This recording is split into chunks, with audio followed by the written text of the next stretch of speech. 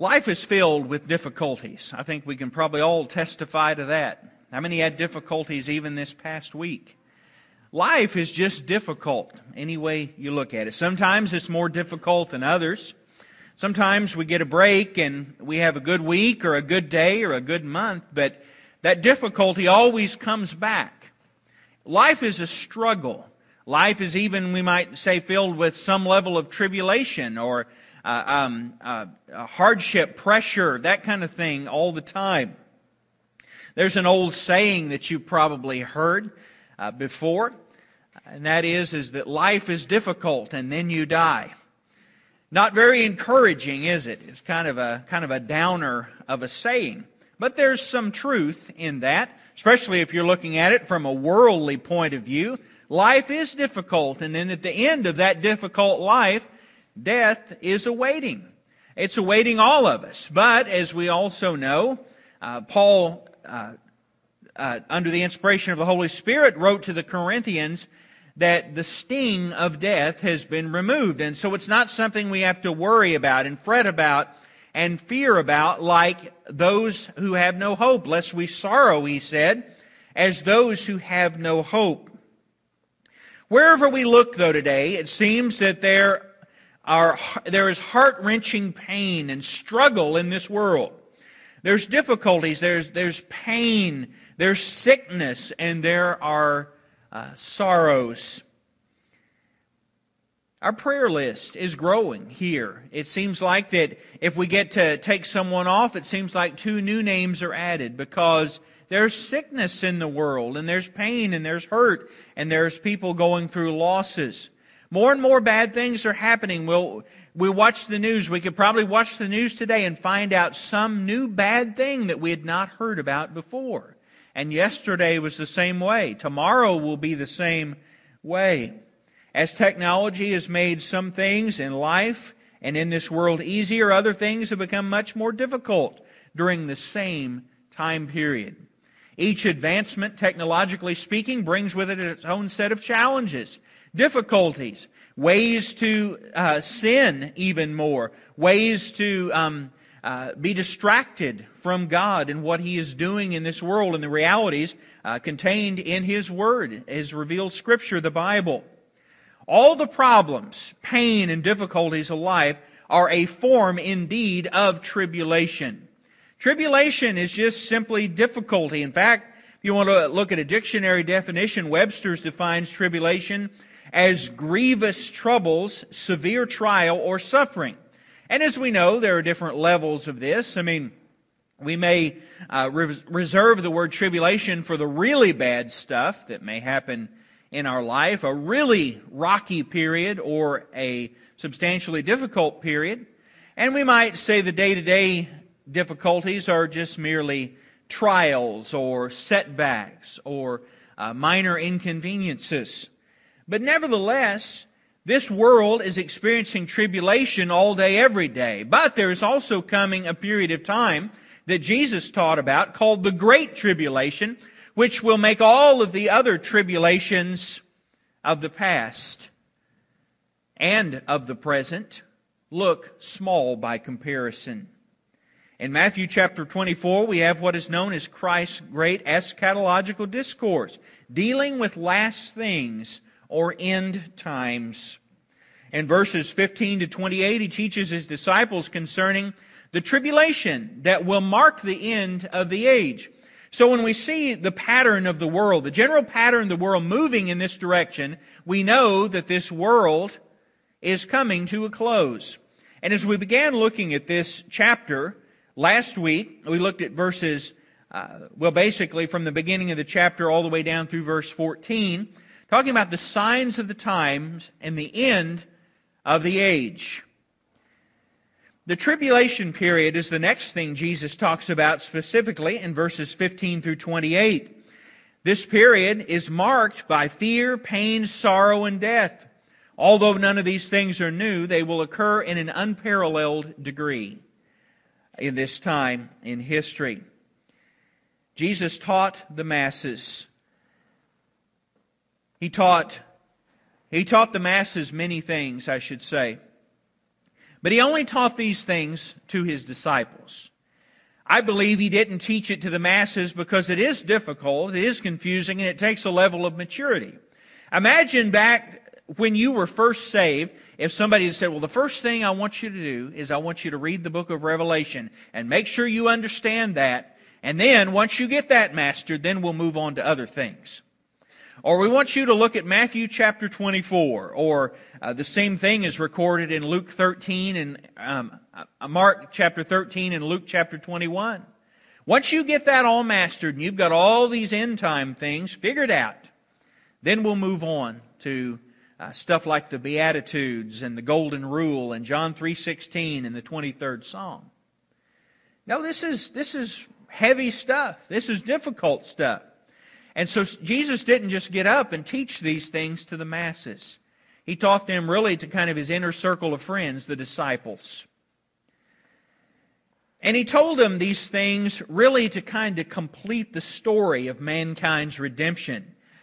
There was something missing. It was kind of too open-ended if He didn't kind of say there is going to be a capstone to history. All these things are going to wind down at some point. And what if we as the church, we got together week after week and we sang and we heard preaching and we fellowshiped with one another, we went home and we really didn't have anything to look forward to other than just more of the same until finally the day came for it to all be over for us. No, we have hope. We sing about hope. We preach about hope. We talk about hope one-on-one as we encourage one another, because we as Christians, we as believers have great reason for hope. In fact, Paul said, like I mentioned before, he said, we don't have to worry, we don't have to sorrow like the others in the world do who simply have no hope. But we have hope. We have great hope.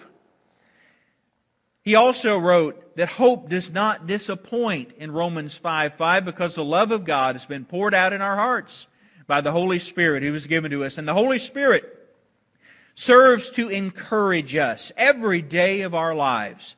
Even going through the tough times that we go through, the Holy Spirit is there as an encouragement, as an encourager. Don't you like to be around encouraging people? What a blessing it is. I don't like to be around people that always have something negative to say. I like someone who's going to say something encouraging. We all do. Well, that's the Holy Spirit. The Holy Spirit is not whispering negative things in our ear, but confirming to us and bringing to mind the Scriptures that we already know, the truths from the Bible that we already know, and affirming them to us. Let's look now at Matthew chapter 24, verses 15 through 28. And I ask that you would stand with me in honor of the reading of God's Word. Jesus spoke here. Therefore, when you see the abomination of desolation, spoken of by Daniel the prophet, standing in the holy place, whoever reads, let him understand. Then let those who are in Judea flee to the mountains, and let him who is on the housetop not go down to take anything out of his house. And let him who is in the field not go back to get his clothes. But woe to those who are pregnant and those who are nursing babies in those days, and pray that your flight may not be in winter or on the Sabbath. For then there will be great tribulation, such as not been seen since the beginning of the world, until this time, no one nor shall ever be. And unless those days were shortened, no flesh will be saved. But for the elect's sake, the days will be shortened. Then if anyone says to you, look, here is the Christ, or there, do not believe it. For false Christs and false prophets will rise and show great signs and wonders to deceive, if possible, even the elect. See, I have told you beforehand. Therefore, if they say to you, look, he is in the desert, do not go out, or look, he is in the inner rooms, do not believe it. For as the lightning comes from the east and flashes to the west, so also will the coming of the Son of Man be. For wherever the carcass is, there the eagles will be gathered together. Let us pray. Lord, we pray this morning as we look at this Scripture, we pray, Lord, that you would open our eyes, open our hearts, open our minds to understand it. Help it to be applied to our lives. Help us to be encouraged that you do have a plan for this world. We pray all of this now in Jesus' name. Amen. As you're seated. Notice first of all the sign of great fear. There is great fear coming upon this world. There's already a lot of fear in the world. Fear is nothing new. But there is a greater fear than has ever been known before that is coming upon this world. Remember, Jesus is still speaking, though, in response to the disciples' question. They came to Him and they asked Him a question. In verse 3 it says, "Now as He went on to the Mount of Olives, the disciples came to Him privately, saying," and this is after He has predicted the destruction of the temple, said, "Tell us, when will these things be, and what will be the sign of your coming and of the end of the age?" And then beginning in verse 4, "And Jesus answered and said to them," and this answer that He gives to the disciples is continuing even here in what we're looking at this morning. Therefore, we need to understand this passage in its immediate context. Undoubtedly, the passage looks ahead to the siege of Jerusalem in AD 70, when the Roman Titus came in and destroyed and basically leveled the temple. Not one stone was left upon another. The parallel passage in Luke chapter 21 and verse 20 says, "But when you see Jerusalem surrounded by armies, then know that its desolation is near." There's an old saying or an old truth when it comes to Bible interpretation, that you must first understand what a passage meant before you can understand what it means. And that means that you have to look back and you have to say, okay, who originally said this and who were they saying this to? You've got to understand that. Jesus would not have spoken words to the disciples, and He would not have privately thought, well, this is really going to fool them because it's going to be 2,000 years before anybody can understand what I'm saying. No, I don't believe that's true for a minute. I believe that this would have had an immediate meaning, an immediate context to the disciples to whom it was given. Now, does it have application for us 2,000 years later? Absolutely. But it first had a meaning. It first had a context for the people who originally received it. And so it's true all throughout the Bible, Genesis through Revelation, we must first understand, if we're going to properly interpret Scripture, we must first understand what it meant before we can understand what it means. In other words, we can't just start applying it until we understand what was actually being said to the original audience. And certainly it has lots of application to us, but we've got to keep that in mind always. Now, to the disciples or to any Jew, they would have been quite familiar with the Maccabean period in their history.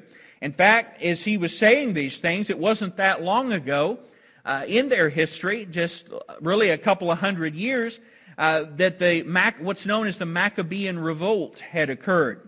The apocryphal book of First Maccabees records the sacrilegious history of what happened when Antiochus Epiphanes attempted to sacrifice a pig on the altar in Jerusalem in 167 BC, fulfilling the prophecies of Daniel. Well, how do we look at this? You know, the apocryphal books are full of a lot of good history. They really give us a lot of insight into the intertestamental period and Jewish history through that times. That doesn't mean that they necessarily should be in our Bible and be considered inspired Scripture, but they certainly offer a lot of insight at the point of history, in much the same way as Jewish historians like Josephus do through their writings. Now, Jesus in Matthew chapter 24 spoke of what He calls the abomination of desolation, but it was first spoken of by Daniel the prophet.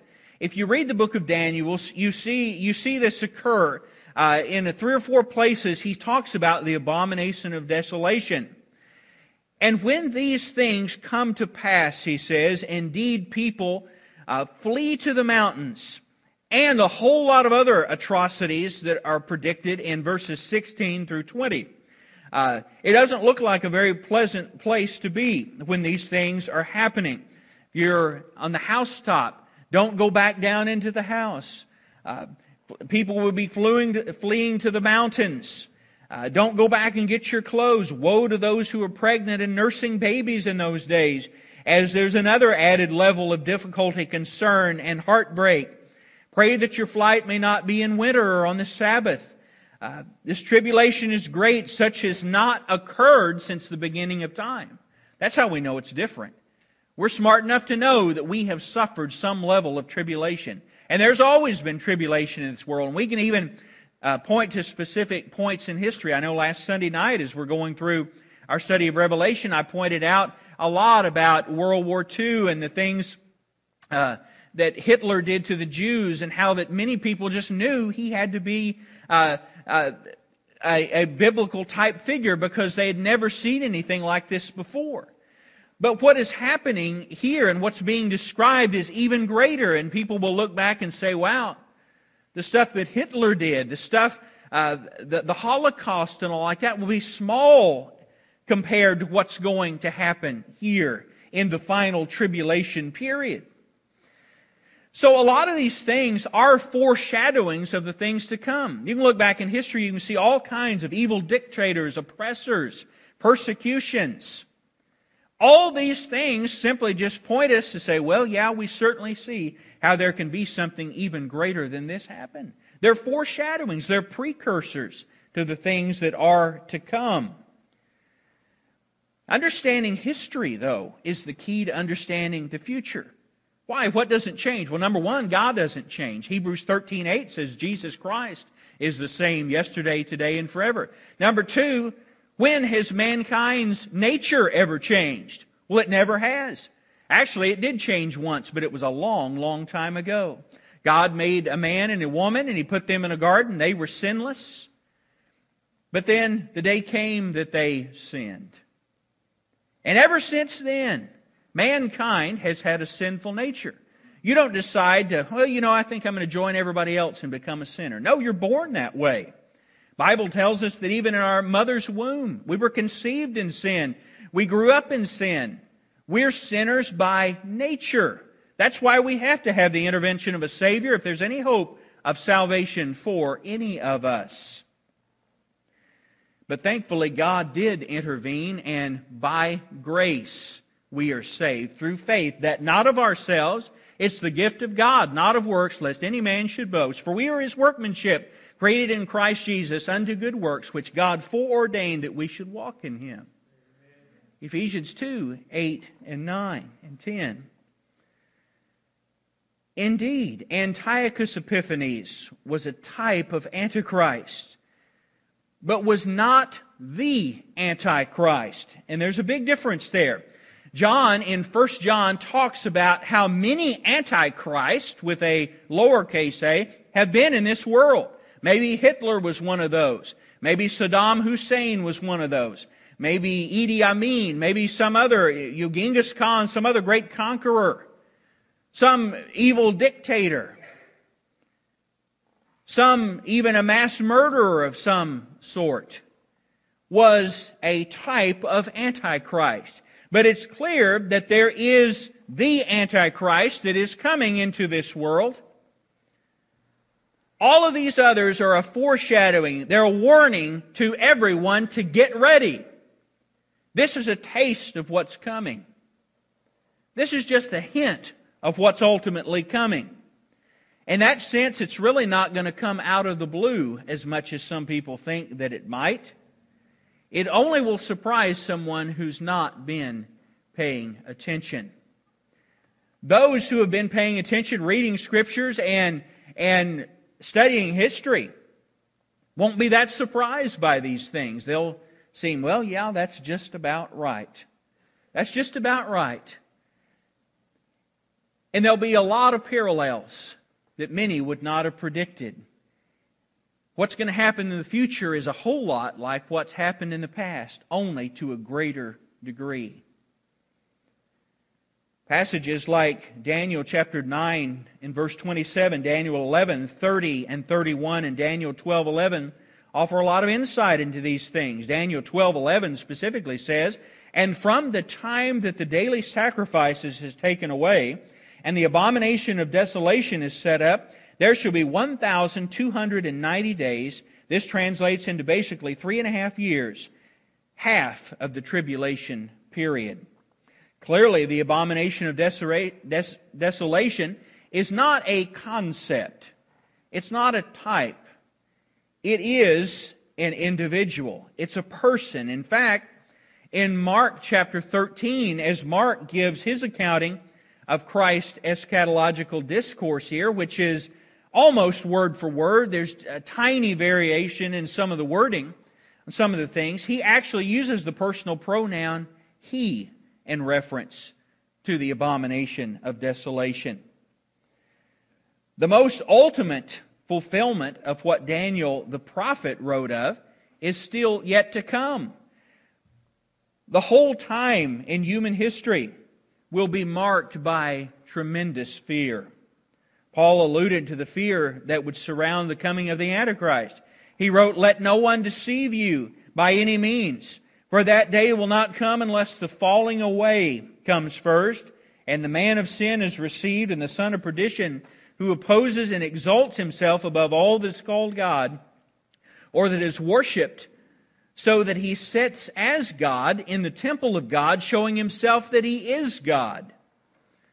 The unsaved, the unredeemed will be here to experience all of God's wrath poured out upon this world. It will be tribulation far greater than has ever been known before.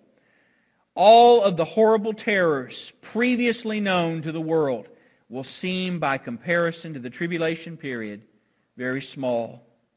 Prison camps, evil dictators, murders, killings, warfare, all of that will seem small compared to what is predicted here. The second thing we see in this passage is the sign of the great deception. The sign of the great deception in verses 23 through 26. Sin and confusion always seem to walk hand in hand. Those with sinful intent have often taken advantage of the confusion of others. And that's true. I mean, it's true.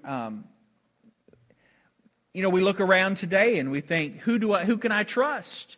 Who can I believe? I've been fooled so many times. I've been deceived by so many. Who do you give your money to? Who can you count on in that regard and in that area? Which advertising is true and which is not? Who is being dishonest and who is being truthful? Even among Christians, there are all sorts of claims and promises, things that we've learned that aren't necessarily guaranteed. Even things that are guaranteed in this world turn out sometimes to not really be what they were billed as. What we have seen and what we are seeing are merely precursors to even more deception and more sleight of hand. Satan is sort of like a magician. A magician just makes things appear to happen.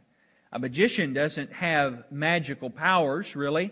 A magician is someone who just simply makes things appear to be something other than what they really are. And that's kind of what Satan does. It's quite probable that many will even mistake the Antichrist for the Christ. If you don't have a solid biblical foundation and knowledge of the one true and living God and His Son Jesus Christ, and what the Bible then furthermore says about Antichrist, you might be fooled into thinking, and many, I believe, will be fooled into thinking, literally, that the Antichrist is the Christ.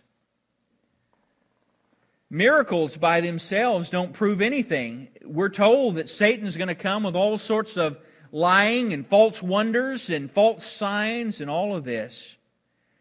It's quite probable that many will believe these things. In fact, we're told that they will. There will certainly be, as verse 24 says, false Christs, false prophets, false everything arising, and even able to perform wonders and signs, and they'll be clever in how they do things. And to the point that it says, so that they even might fool the elect of God, the saved of God. They're going to be, indeed, deceptive. Does Satan have that kind of power? Or is Satan powerless. Well, we see displays of Satan's power several places in Scripture, and it's always used in a deceiving way. Remember when Moses stood in Pharaoh's court, God had given him certain signs that he was to take into Pharaoh, things like throwing his staff down on the ground and it becoming a serpent. And what does it say there? It says the magicians in Pharaoh's court came and they were able to duplicate many of the miraculous signs that Moses did. Who empowered that? Well, it certainly wasn't God. Satan has power. And we need to not sit around and fear the power that he has, because he can't do anything to us that God wouldn't allow. But nevertheless, Satan does have power. He certainly has power to deceive. We know that. But he has power even to do miraculous signs. And one day, his man, the Antichrist, is going to be able to do some things that people haven't seen before. And they're going to ooh and they're going to ah over this man's display of power. And then what are some going to assume when they see someone with supposedly supernatural power? Look, that must be the Christ. They'll have just a little bit of knowledge in the back of their mind. Maybe they've learned it from grandma. Maybe they went to VBS. Maybe they went to Sunday school. Maybe they had a Christian coworker that used to talk about God. And there'll be just enough in the back of their mind that they might associate the power that's on display with the things that they've heard. And many will believe. One of the specific deceptions apparently be that it will be claimed that Christ has returned to the desert, a big open space, or to an inner room, a small confined space. But he warns here, do not believe it. It's deception. People mistakenly think that Satan is always visibly bad. He always looks bad. He always acts bad. You can quickly and easily identify him because he's bad. That's all he is. But what does the Bible say? Scripture teaches that Satan transforms himself into an angel of light. It says that in 2 Corinthians chapter 11 and verse 14. And then it goes on after that, and it says his ministers also, in verse 15, transform themselves into ministers or angels of light as well.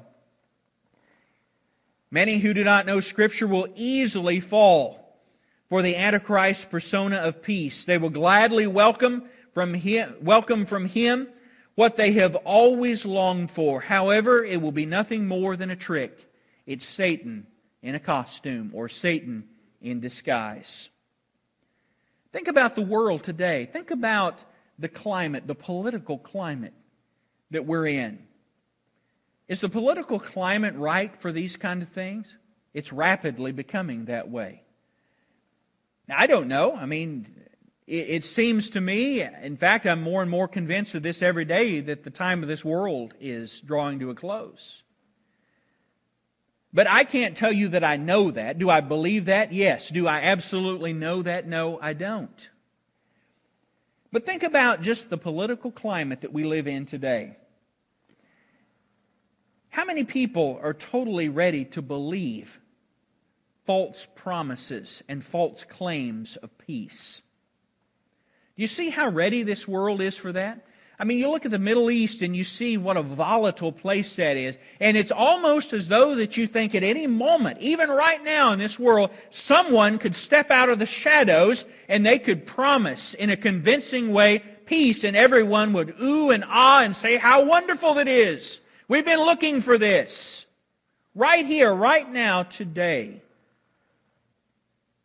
And I suspect that in the days and perhaps years to follow, it will become increasingly so.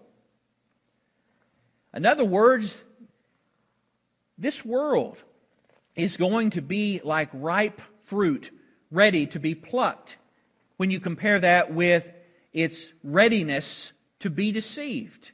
It's already pretty ready, and it perhaps will become more so. When you think about the deceptions of the Antichrist, consider also peace treaties. Even in the Arab world, what do peace treaties mean? This is going to play heavily into end-time events, but what do peace treaties mean in the Arab world? Well, the truth of the matter is, and this has driven American presidents and other world leaders absolutely crazy over time. You can sign a piece of paper all day long, but if Allah says to go and kill this Christian or kill this Jew, Allah is more important than the piece of paper. And we've seen it time and time again. It will be a trick to find those who are in hiding. When Christ really returns, it will be a spectacular event that all will see. And this mystified many generations down through time. They couldn't imagine how could one event be seen simultaneously by all around the world. And then what? Television came along. Then the internet came along. And all of those things that seem so hard to wrestle with and figure out suddenly didn't seem so far-fetched. How is it going to look? I have no idea. The Bible doesn't tell us exactly what that's going to look like. It just tells us that He will be seen by all around the world. And finally, in verses 27 and 28, there is great hope, a surety of great hope. As sure as lightning flashes brilliantly across the sky from the east to the west, so will be the visible time return of Christ. The second coming will be at the end of the tribulation period, and it will be the most glorious event ever witnessed by mankind. In verse 28, there's a graphic depiction there of the carnage that will be in the world at the time of Christ's coming. This verse basically is saying the old world, the old earth, this old system that is this world, is done. It's over and done.